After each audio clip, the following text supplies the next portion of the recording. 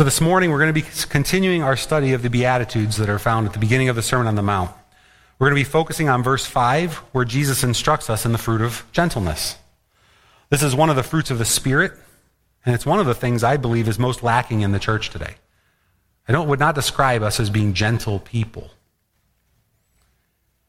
And I think the reason that that there's such a deficiency with regard to gentleness is because when we think of gentleness, it comes with almost an invitation to be abused or taken advantage of, or that at the very least you're going to lose. If I'm gentle, I will lose. If I'm gentle, I will be walked all over. And everything that we take in our society runs in the other direction of gentleness. It says, no, stand up, be firm, be assertive, make everyone else bend to your will. So as a result, we've not cultivated the spiritual gift of gentleness. And so as we study our text this morning, my hope is that God will show us the blessing of gentleness. It actually is a blessing, and that he'll help us to pursue it. Our text this morning is Matthew chapter 5, verses 1 to 12. Would you please stand as we read the word of the Lord? This is the word of the Lord, and it is eternally true. When Jesus saw the crowds, he went up on the mountain, and after he sat down, his disciples came to him. He opened his mouth and began to teach them, saying, "Blessed are the poor in spirit, for theirs is the kingdom of heaven. Blessed are those who mourn, for they shall be comforted. Blessed are the gentle, for they shall inherit the earth. Blessed are those who hunger and thirst for righteousness, for they shall be satisfied. Blessed are the merciful, for they shall receive mercy. Blessed are the pure in heart, for they shall see God. Blessed are the peacemakers, for they shall be called sons of God. Blessed are those who have been persecuted for the sake of righteousness, for theirs is the kingdom of heaven. Blessed are you when people insult you and persecute you and falsely say all kinds of evil against you because of me. Rejoice and be glad, for your reward in heaven is great. For in the same way they persecuted the prophets who were before you." This is the word of the Lord. Thanks be to God. You may be seated.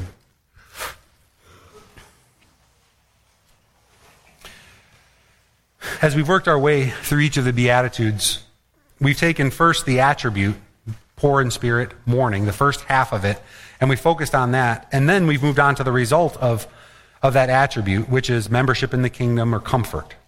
This week, though, we're going to do it the other way. We're going to start with the result, and then we're going to go back and say, how is that result attained? And so in our verse this morning, it says, "Blessed are the gentle, for they shall inherit the earth." The characteristic or attribute is gentleness. The result of it is that we would inherit the earth. Now, there are two ways that we can interpret this phrase, "they shall inherit the earth." The first, I'm convinced, and the first interpretation, I think there's a physical interpretation when we think of this world, and then there's another interpretation where we think of the world to come. What we may not recognize in this passage is that Jesus, in talking about inheriting the earth, is quoting Scripture. He's quoting Psalm 37. In Psalm 37, verses 10 and 11, David says, "Yet in a little while the wicked man will be no more, and you will look carefully at his place, and he will not be there." And so this is an instruction to us. And then he says this, "But the humble will inherit the land, and will delight themselves in abundant prosperity." And so the disciples would have understood Jesus talking primarily about a physical blessing, this earth. They would not first and foremost have thought this blessing is a blessing that is only in the life to come. They would have understood it as in the world and in this life, the one that they're living right now.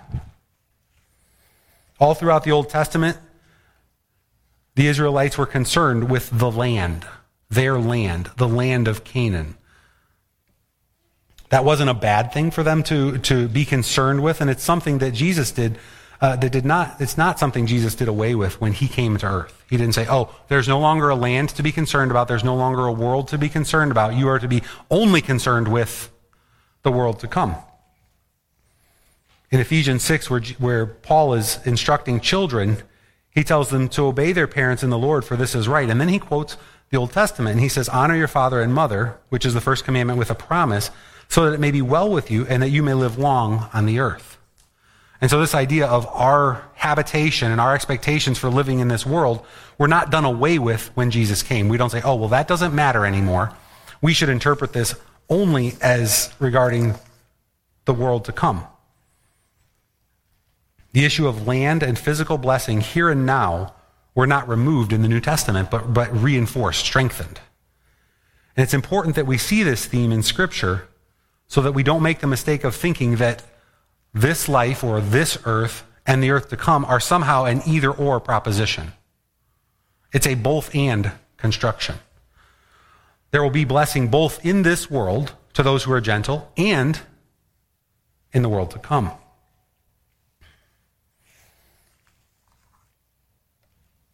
When Jesus was speaking in Luke 18, he said this, "Truly I say to you, there is no one who has left house or wife or brothers or parents or children for the sake of the kingdom of God," and then he says, "who will not receive many times as much at this time and in the age to come eternal life."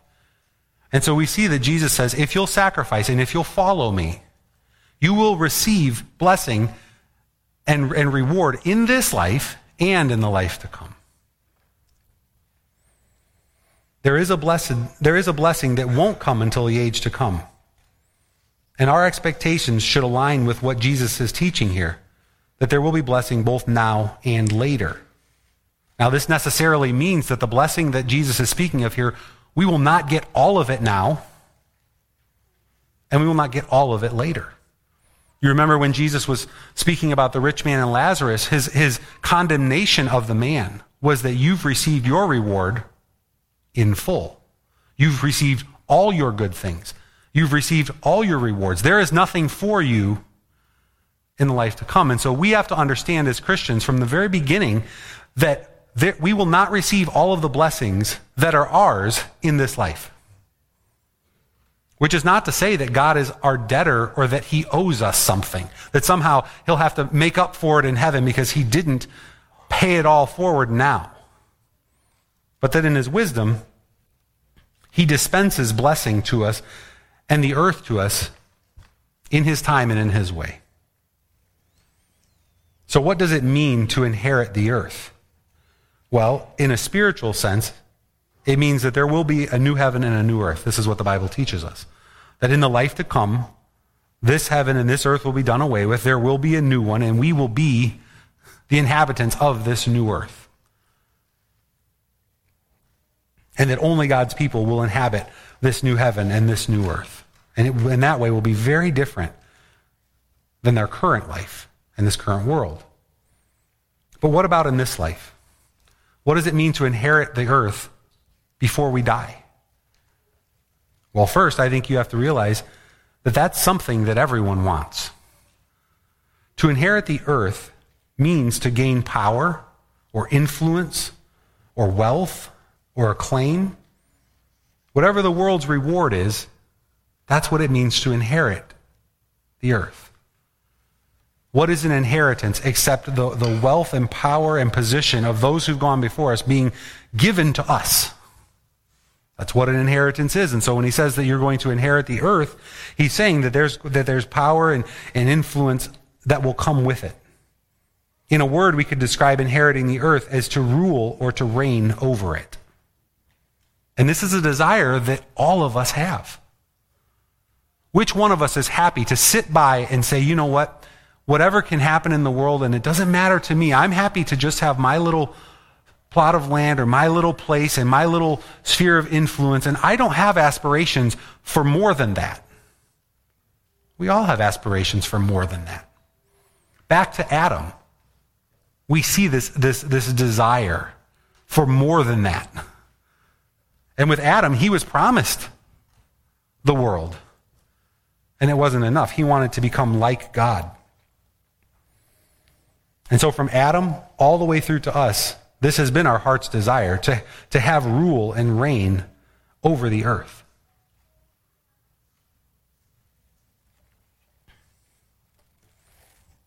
After the flood, we have the account of the Tower of Babel. Do you know why those men wanted to build this tower?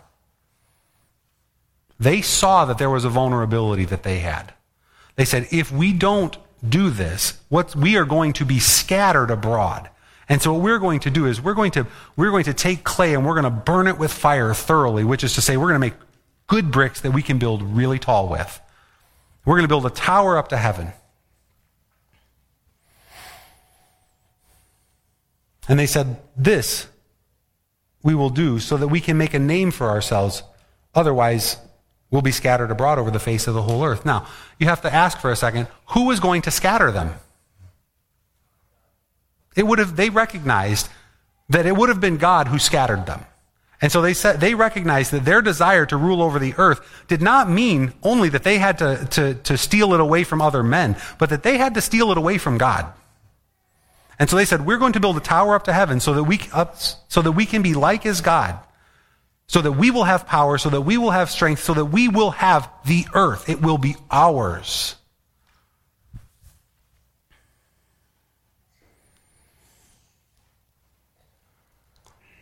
Let us build for ourselves a city and a tower whose top will reach up into heaven, and let us make ourselves a name. Otherwise, we will be scattered over the face of the whole earth. And so from the very beginning, from Adam to the Tower of Babel, through the Old Testament, through the New Testament, through the kingdoms of this earth, the desire has been to have power and reign in the world. Any of the great figures of history that we can look back on, the names that we would recognize, or the empires that we would say, yes, I see that. This was their desire, to inherit the earth, to be the boss. What was the Roman Empire's desire? To inherit the earth. What did Napoleon want? Or Alexander the Great? Or Hitler? Or Stalin? Or 21st century American? Our government, us as a people, what do we want but world dominion? We want to inherit the earth. All of the great kingdoms this world has ever known have had this one thing, this one desire as their root. It has always been this way, and the lengths to which men have gone to take hold of the earth have been awful. What tactics have been employed? What methods have been adopted? How much blood has been shed in the pursuit of inheriting the earth? War, starvation, even of your own people, child sacrifice. These are just some of the instruments that men have used to seek power in the world. Now, I'm not so foolish as to think that any one of you are sitting here plotting and scheming and getting ready to hatch a plan for world domination with you at the top. That doesn't mean you don't have the desire for it. It just means you lack the means, the ability. And so when you look at those who are more powerful in society, it creates a reaction in you. It causes you to be frustrated with those who are in power and to think that if you were in power, you would do better.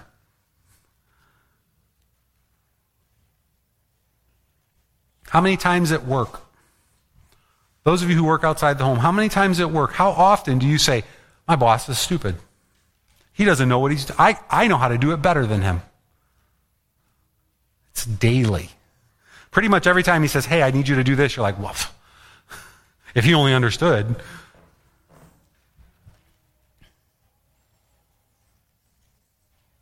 How many times in your home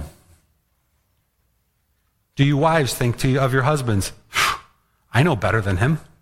How many times do you children think of your parents, they're so stupid, they don't understand, they give me all this work, they don't understand, it's cutting into my playtime? How many times do you husbands come home from work and see what your wife's done and think, I don't know why she can't do more. If I was home, I'd do it better. You see that we do this everywhere.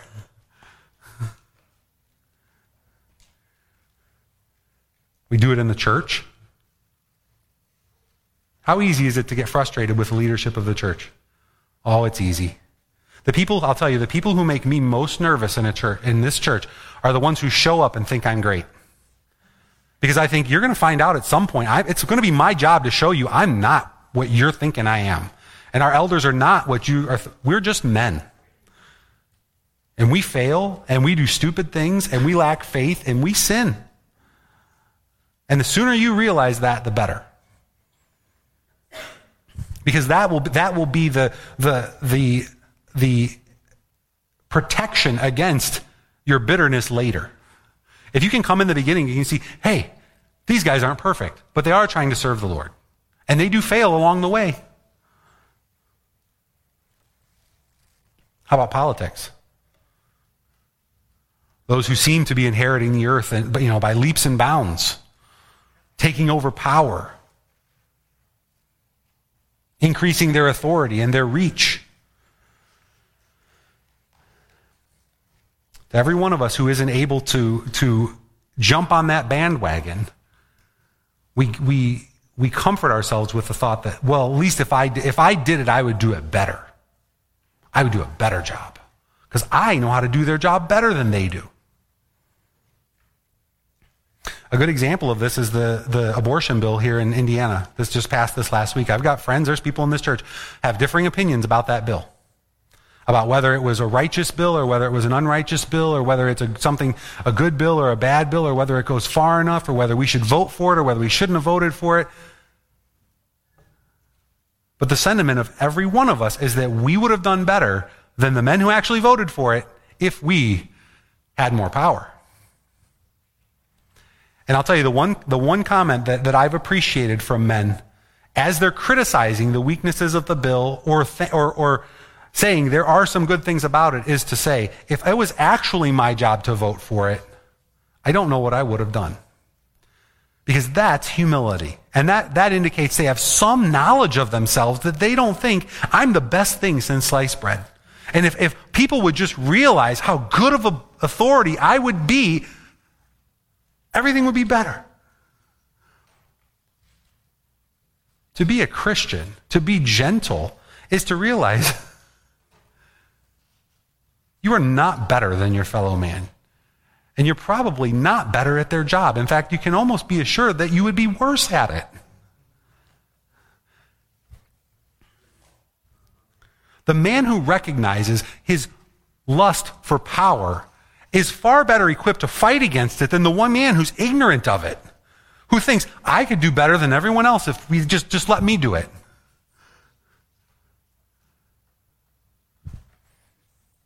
It's been a habit in our church that if someone comes to us and they say, well, I don't like the way we do this thing, or this ministry, or that, whatever.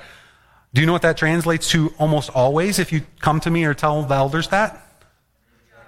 Guess what? Please do it better.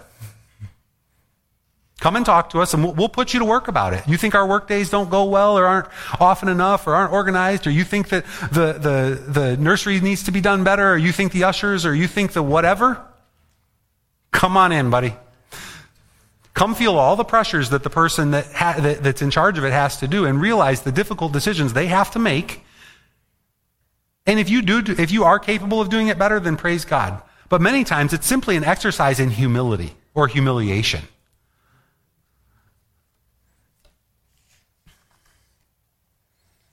You see, we all want to inherit the earth, which is to say we all want the power. We all want more and more people coming into our orbit, revolving around us, listening to us, paying attention to us, taking their cues from us, obeying us. And what do you do to get it? What's the common way of doing it? How do you get people to come into your orbit? Do you say what your failures are? No. Whose failures do you talk about? You always, always, always talk about the people who are in power's failures. And when I hear a man complain about the first words or the most words out of his mouth are to complain about the leadership of someone else, my respect for that man goes down, because I think you have no clue. You have no clue what you're talking about. And you may well be right about the failure of this other guy, but the way you speak about it betrays that you don't know yourself. And that you really do think you'd do better. And so one of the things that attends this pursuit of power is to tear other people down. It's just part and parcel of it. In the home, what would lead a wife to drip like a faucet? It's pretty simple. Contempt for her husband. And her thinking she knows better than him how to do whatever it is needs to be done. And so her thought is, not rationally, and you realize I can say the same thing about men. Her thought is, if I tear my husband down and tell him how stupid he is and how foolish he is and how many mistakes he makes, somehow all of the authority will flow to me. But that's not what the Bible tells you will happen. What's the Bible tell a wife that will happen if she does that? Her husband will avoid. He'd rather stay on the corner of the house in the rain. He'd rather live in a desert. You will tear your house down. You say, no, I'm going to build my house up. I just need to be the one building. And I say, no, that's not what the Bible says will happen. You'll tear it down.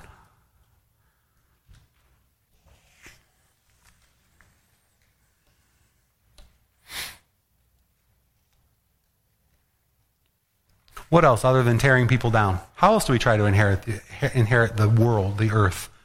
How do we try to gather authority to ourselves? We don't talk about our failures. We will talk about our successes. Men that talk all the time about themselves, it's just gross. It's like I don't think he knows himself. And I say that as someone who has this problem. I'm always happy to tell you a story or tell you about something or tell you what I think. This is me, and I think you're a fool. You think by your many words, people will come to respect you and honor you and submit to you and follow you. And in that way, you'll build your little part of the earth and you'll expand your territory.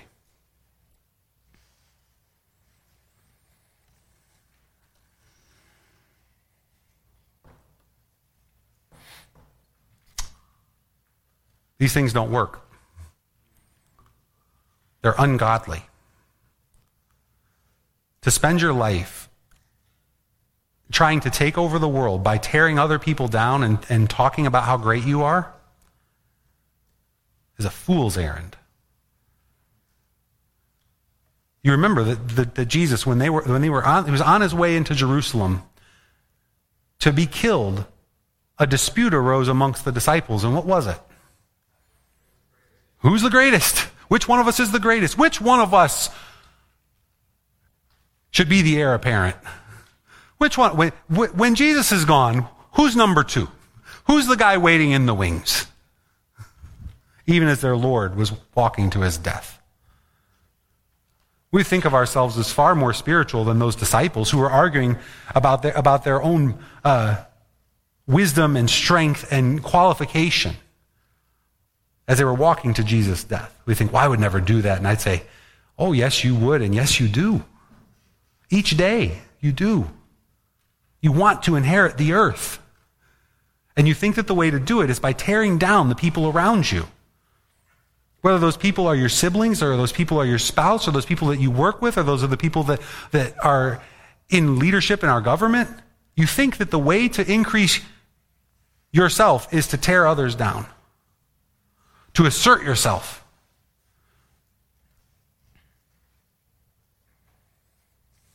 And the longer it goes on, the longer you believe this lie and perpetuate it, the more bitter you become. Because it turns out that authority and power and influence doesn't flow to people who behave that way. Not in the long run. It can in the short term, and we'll come to that in a moment. But in the long run, people who are always talking about themselves, they're like a match. They flare up and there's lots of fire, but in 10 seconds, it's burned out. It's gone.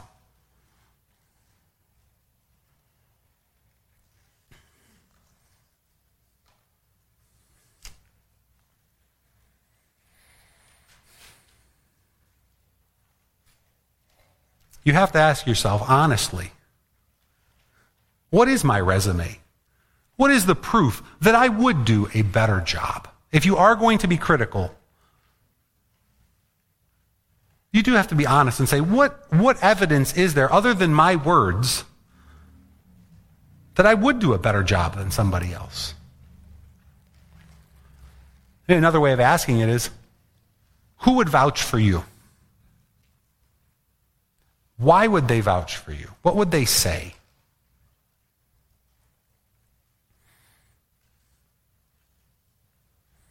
It's one of the things that, in politics, it's one of the things that primaries sort out. Can you get, if you're not even competing against your opponent, you're like the other party, like, can you get enough people to agree with you in your own party that agree, that presumably you have lots of things in common with? Can you get enough of them to say, I think that guy's going to do a better job? And if the answer is, based on the results of the election, no,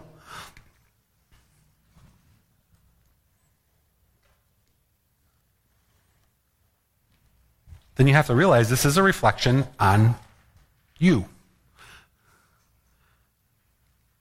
Now, what will men who lose primaries say? They'll point to money. Is money a real thing? Yeah. If somebody spends $500,000 and you only spend $50,000, yeah, there's a disparity here, and it will matter. Say again? Yeah, why do they have more money? Is one question, yes. There is a proven track record. You may say, that's the problem. And I say, well,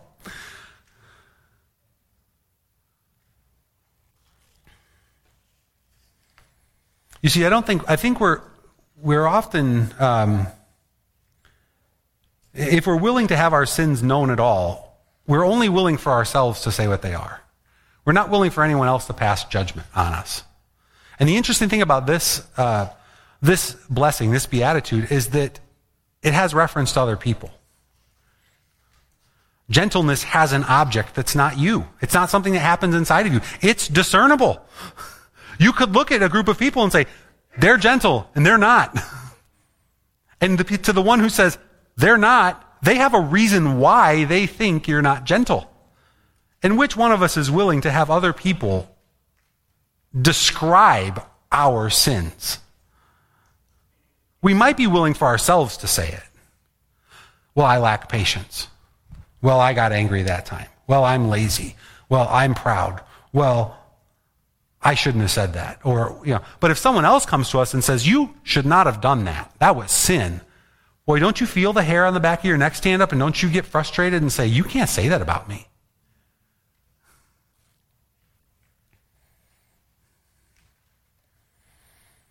And that's because we think that the way to inherit the earth is by building ourselves up in everyone else's eyes.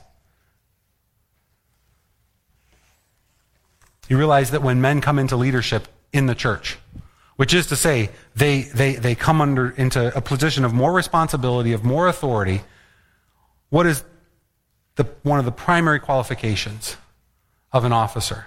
It's that his household be well managed, that he have children that believe. And the Bible is explicit in saying, for if he doesn't know how to manage his own household, how will he manage the church of God?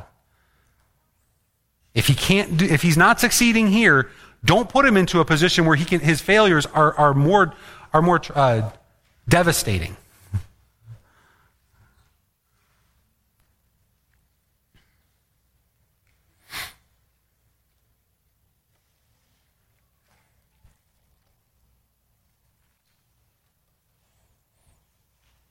So what's the resume? What do you have? Who do you have that would say, this guy, this woman, we should listen to them? What should we be paying attention to? How should we suss out the truth from the lies? What should we be looking for? What credentials? Jesus tells us gentleness. That they be gentle. Now this word, I don't think we even understand it. You remember in the beginning of these Beatitudes, I said to you, I'm not talking about natural disposition. These are spiritual qualifications, spiritual characteristics that are to be true of all of us, of every Christian. So I'm not talking about the person who's naturally deferential, or the one who's generally content, or the one that's predisposed to go along to get along. The one who's not a fighter, or the one who's weak. I think oftentimes gentleness really means to us someone who's weak, someone who loses, someone who lacks ambition, someone who just doesn't care that much. That's what gentleness actually is. They just seem to be like, oh yeah, okay, whatever, that's fine. But the idea that you could have someone who is strong and gentle doesn't seem to fit together. And yet gentleness is the credential for inheriting the earth. Gentleness is the opposite of our conception that we've mentioned already about how to rise in the ranks. Where we think tearing each other down and blowing our own horn is the path to the top, Jesus teaches us that no, in fact, it's not those things, it's gentleness. So what is the gentleness that Jesus is talking about?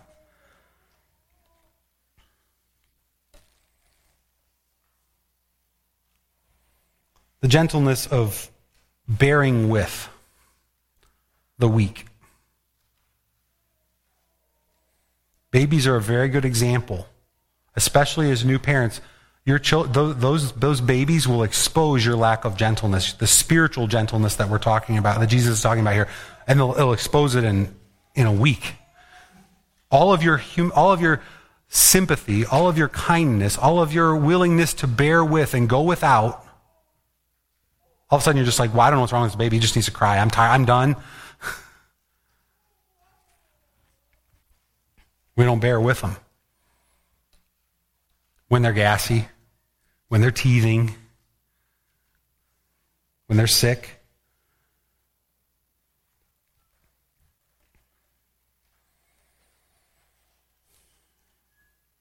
As kids get a little older, and I'm just using children as a foil here, we lose patience with them.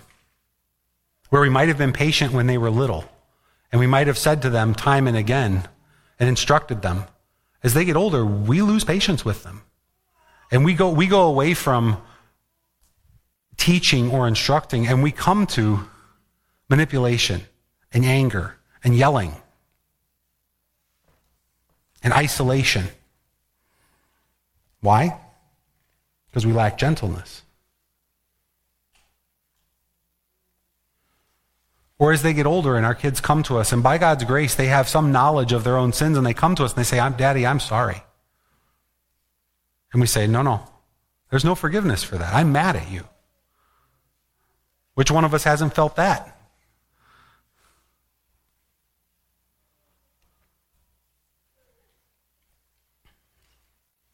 What about when we have to sacrifice for our children?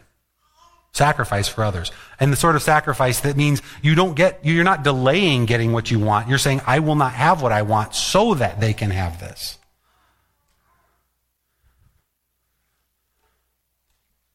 This is the type of gentleness that Jesus is speaking about. In the Sermon on the Mount, later he gives us a number of examples of this sort of gentleness. If a man strikes you on the cheek, do what? What does gentleness demand that you do? Turn the other cheek. If you're to carry a man's cross a mile, do what? Carry it too. If a man steals your shirt, give him your cloak also. Do you realize how spiritual those commands are? How nothing in you wants to do those very things.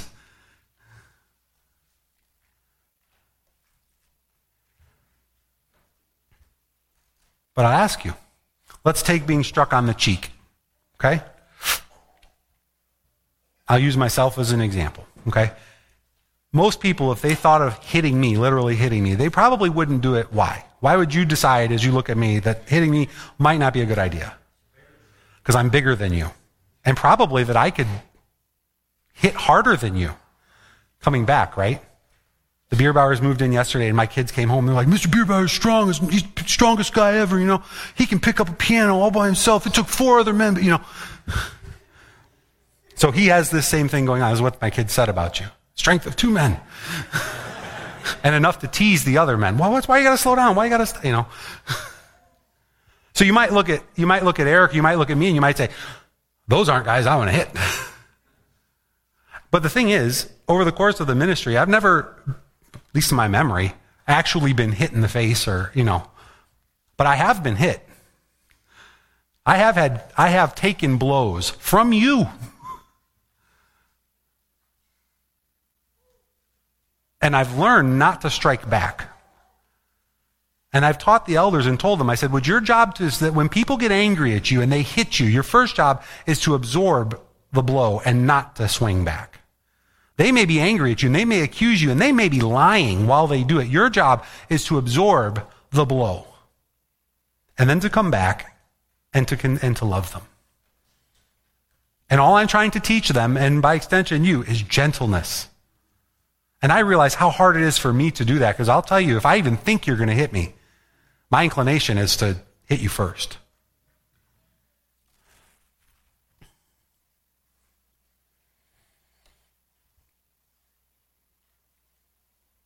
This is the sort of gentleness that Jesus is speaking about here, that when you're sinned against, you would be merciful, that you be kind, that you be gentle with those who are causing you the pain.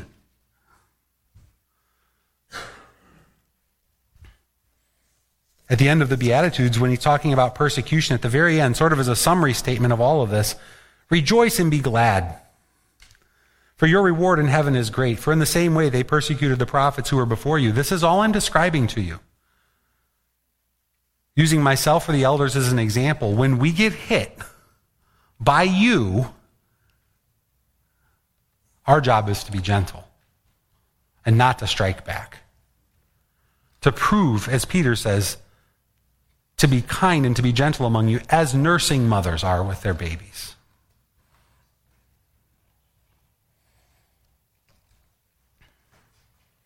That's the sort of gentleness that Jesus is talking about here.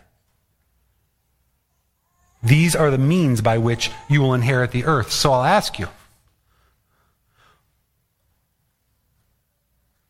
when someone takes a swing at Daniel, and they think he's got something wrong and did this thing, and Daniel absorbs it, and Daniel's kind, and he's gentle and he's gracious, what effect does that have on the one who swung at him? Say it again. Yeah, a gentle word, right? A harsh word stirs up strife, but a gentle word turns away wrath. It creates trust and affection. It's how you inherit the earth.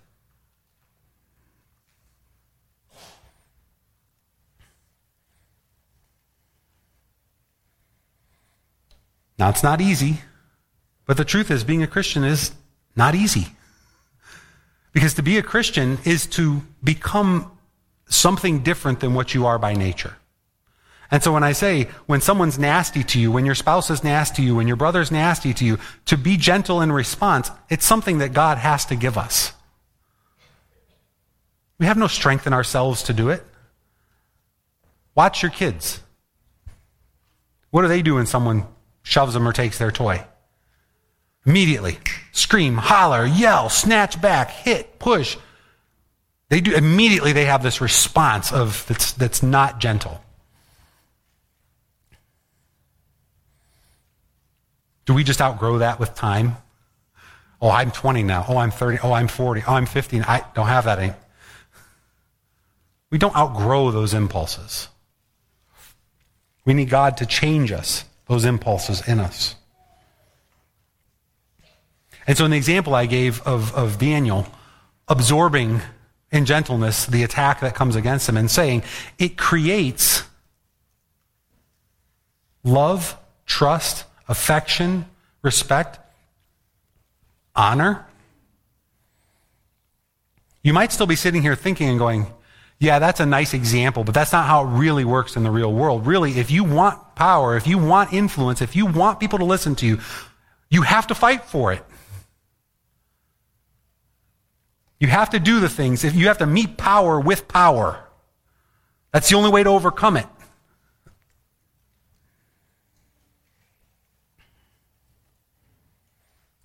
What I'd say is, your judgment is bad. Your assessment is wrong.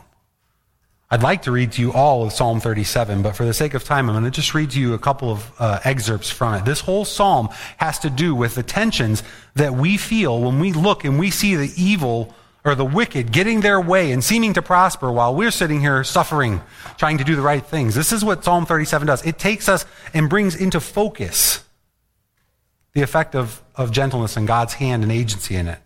At the beginning of the psalm, David tells us, do not fret because of evildoers. What does it mean to fret? Worry. get angry. Kind of churn. Do not fret because of evildoers. Do not be envious toward wrongdoers. And so you realize at the very beginning, David's dealing with what we are inclined to do when we see people doing well by wicked means. Do not fret because of evildoers. Do not be envious toward wrongdoers, for they will wither quickly like the grass and fade like the green herb. Trust in the Lord and do good. Dwell in the land and cultivate faithfulness. But we get impatient. It's taking too long. My husband hasn't figured it out. My children aren't obeying. The midterm elections didn't go the way I hoped. What is it? We get impatient. In verse 7, he says, rest in the Lord and wait patiently for him. Do not fret because of him who prospers in his way. Speaking of the evil man, do not fret because of him who prospers in the way, because of the man who carries out wicked schemes. Cease from anger and forsake wrath. Do not fret. It leads only to evildoing. For evildoers will be cut off. But those who wait for the Lord, they will inherit the land. This is the psalm that David, or that Jesus is quoting from. In verse 22, it says, for those blessed by him will inherit the land, but those cursed by him will be cut off. Verse 25, and this is probably one of the most helpful verses. David says, I have been young, and now I am old, which is an appeal to his experience and wisdom, and it expects deference from us. I have been young, and now I am old, yet I have not seen the righteous forsaken, or his descendants begging bread. In verse 34, wait for the Lord and keep his way, and he will exalt you to inherit the land. When the wicked are cut off, you will see it. And so to the question of, it doesn't look that way in my experience, I'd say first, you're all very young. You're all very young. And you're not students of history the way you should be. And if you are students of history, you probably haven't learned the lessons you should learn from history. It takes time to see these things. Everything in our society wants immediate returns, immediate changes, immediate results. That's not how this world works. It does take time. But when you read this psalm, the message could be summed up as, stop looking at the wicked and thinking that their way is right. The longer you do it, the more likely you will be to follow them. But in the end,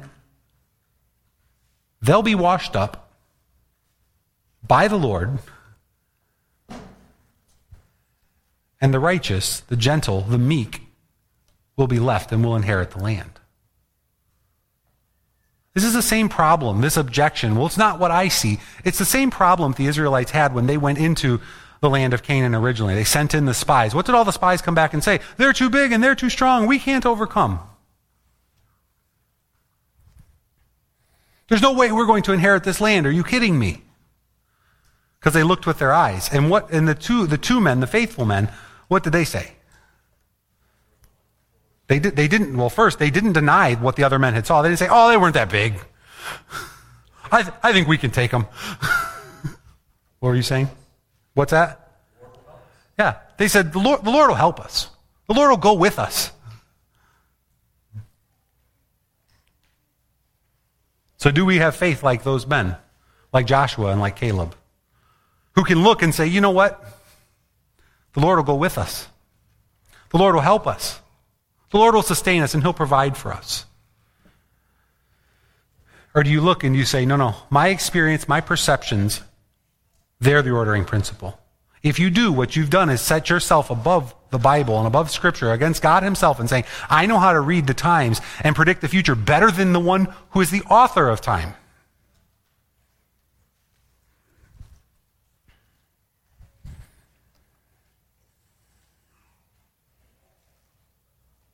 If you look around and you think, it's not going the way I think it should, it's not going the way I'm not inheriting the earth the way that I think I should,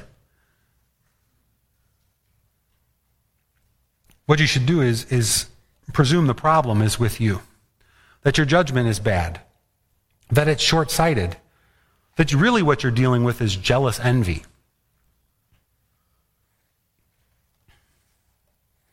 I said at the beginning of our sermon, we won't receive all of the blessings in this life.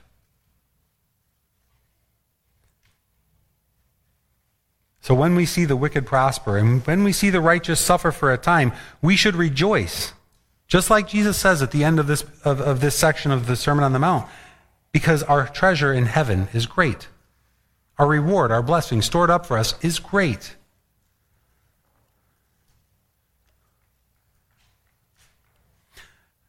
Do you know why I also think God keeps his blessings away from us in this passage? Or in this life? Because it produces the very next thing. Clay, can you switch the slide to number 7, or to the next one? It says, blessed are those who hunger and thirst for righteousness. This is what we'll talk about next week. But if you will pursue gentleness, one of the things that will produce in you is that you would hunger and thirst for righteousness, that you would want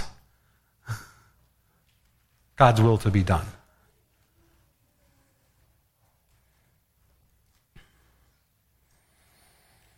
And so I think that the Lord keeps his blessings back from us in this world to make us hungry, to make us dissatisfied, to stir us up, to pursue him. The gentle are the ones who will inherit the earth. Not the whole earth, but a portion, as the Lord determines. I think too often our ambitions cloud our judgments and our desires, and they do damage to our souls in the process. We determine that gentleness is not the way forward. How many husbands decide sacrifice for my wife and laying down my life is not good leadership? How many wives determine that gentle and quiet spirit, being quiet, is the way forward? I mean, every day we're deciding. If we were to judge by our actions and not our words, we'd say, yeah, I don't think that's the way to do it.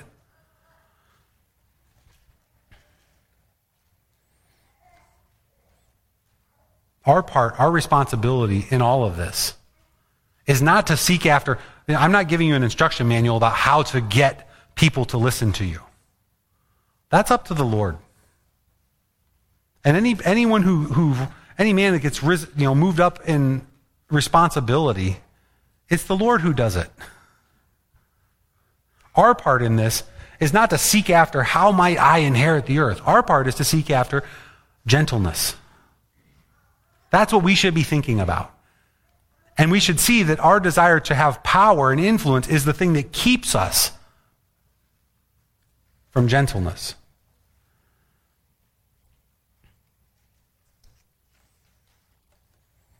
Gentleness is not weakness. Gentleness is not an absence of strength. It's not an indifference to the world. Many strong men and many strong women are gentle. And so my point today is not to say you have to become weak to obey this passage. You have to become ambivalent to the world and what goes on in it. It's not what I'm saying. But I am saying that those who know you best can say whether you're gentle or not. And if you want to know, you can start in your own house. I assure you, your children, your spouse can tell you if you're gentle. Or they can tell you when you're least likely to be gentle. Where you struggle the most.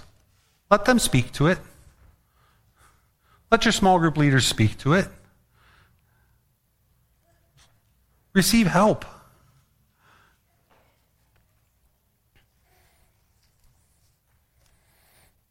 As I said, our part's to desire and to seek after this. To bear with those who are weak. To do what Jesus did. You remember in Matthew, later on, in our assurance of pardon today, he says, come to me, all you who are weary and heavy laden, and I'll give you rest. Learn from me. Why? Because I am meek, gentle, and humble in heart, and you'll find rest for your souls. In telling you to do these things, and setting before you that what it means to do these things, I'm only telling you to be like Jesus. And that ought to be our heart's desires, to become more like him, to be conformed more into his image each day. Let's pray.